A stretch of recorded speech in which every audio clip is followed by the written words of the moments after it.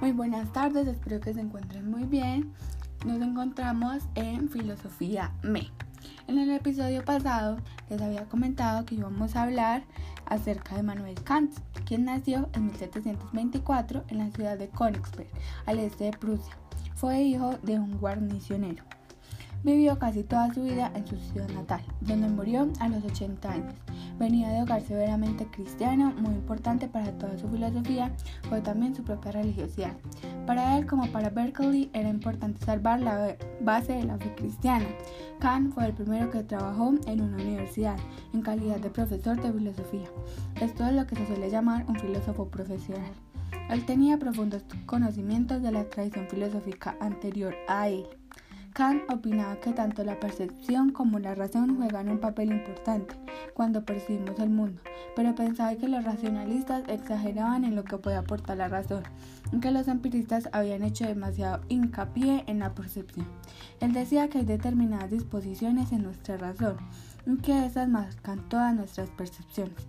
Todo lo que vemos lo percibiremos ante todo como un fenómeno en el tiempo y en el espacio, las dos formas de sensibilidad del hombre. Y subraya que estas dos formas de nuestra conciencia son anteriores a cualquier experiencia, y esto lo podemos comprobar cuando vemos algo en televisión, el mar, diferentes animales u otras cosas pertenecientes al mundo, a la naturaleza. A través de la pantalla lo vemos de una manera, pero cuando estamos frente a eso lo percibimos de otra. Sin embargo, no deja de ser lo mismo. Para Kant, el tiempo y el espacio son ante todo cualidades de nuestra razón y no cualidades del mundo, pensando que la razón del ser humano no es capaz de emitir ningún juicio seguro. Él también decía que no solo es la conciencia la que se adapta a las cosas también se adaptan a la conciencia, y él lo llamaba giro copernicano. Este filósofo hizo una clara separación entre la cosa en sí y la cosa para mí. Nunca podremos saber del todo cómo son las cosas en sí, solo podemos saber cómo son las cosas para nosotros. Un ejemplo sería que el objeto en el que yo generalmente me siento es una silla. Eso es para mí, pero no sé si esa supuesta silla u objeto son realmente eso en sí. Por lo tanto, Kant partía ya del punto de vista de que la diferencia entre el bien y el mal es algo verdaderamente real. En eso estaba de acuerdo con los racionalistas, quienes habían señalado que es inherente a la razón del hombre saber distinguir entre el bien y el mal. Todos los seres humanos sabemos lo que está bien y lo que está mal, y lo sabemos no solo porque lo hemos aprendido, sino porque es inherente a nuestra mente. Según Kant, todos los seres humanos tenemos una razón práctica, es decir, una capacidad de razonar que en cada momento nos dirá lo que es bueno y lo que es malo moralmente, de la misma manera que todos los seres humanos tienen las mismas formas de razón. Por ejemplo, el que percibamos todo como algo determinado casualmente, todos tenemos también acceso a la misma ley moral universal. Kant formuló esta ley moral como un imperativo categórico, con lo cual quiso decir que la ley moral es categórica, es decir, válida en todas las situaciones. Además, es un imperativo, es completamente ineludible.